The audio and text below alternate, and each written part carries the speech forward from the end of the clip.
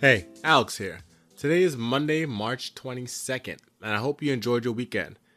I've got a few stocks I'm looking for going into the week. We've got Fed Chair Powell making speeches Monday, Tuesday, and Wednesday this week. And we also have Janet Yellen speaking on Wednesday, I believe, this week. That should be exciting. Bonds have chilled out a bit, but they will likely become volatile again when Fed Chair Powell begins to speak, as it always does.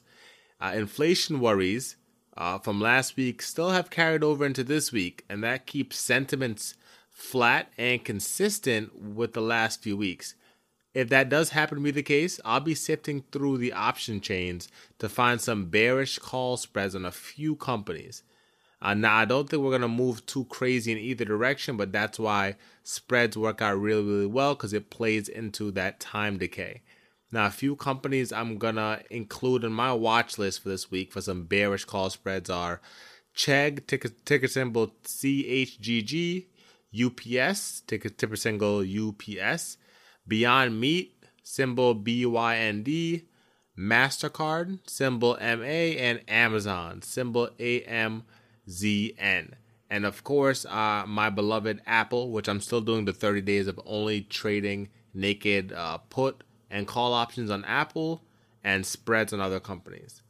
Now, of course, these charts do look rather weak, but we can see if the market pulls them up or just holds them really flat and allows them to keep moving in the downward direction that I've been seeing. Of course, when the Fed speaks, the banks become alive. Now, I don't have any banks on my watch list this week, but we do know that banks like to move with the Fed, so I keep them in the back of my mind to take a look at during the trading day. But those 5 companies, and of course the banks and Apple are my watch list this week. And again, I'm looking to play primarily call spreads. We'll see how Monday and Tuesday open up to see if we can get some increase in premium on either side, sell it into the premium and watch it fall off for the rest of the week and collect some easy money. But if we do have some events come, we might be able to open up some naked put or call options later in the week. But I will let you know in some later episodes. Happy trading out there. Let's make some money and prepare for another earnings season, which is really right around the corner.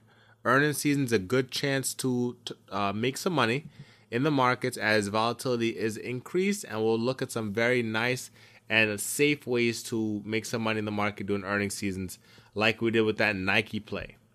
So this has been your host, Alex Cunningham, saying be well, happy trading, and remember, as you begin searching for answers to life's challenges, don't seek security. Seek adventure.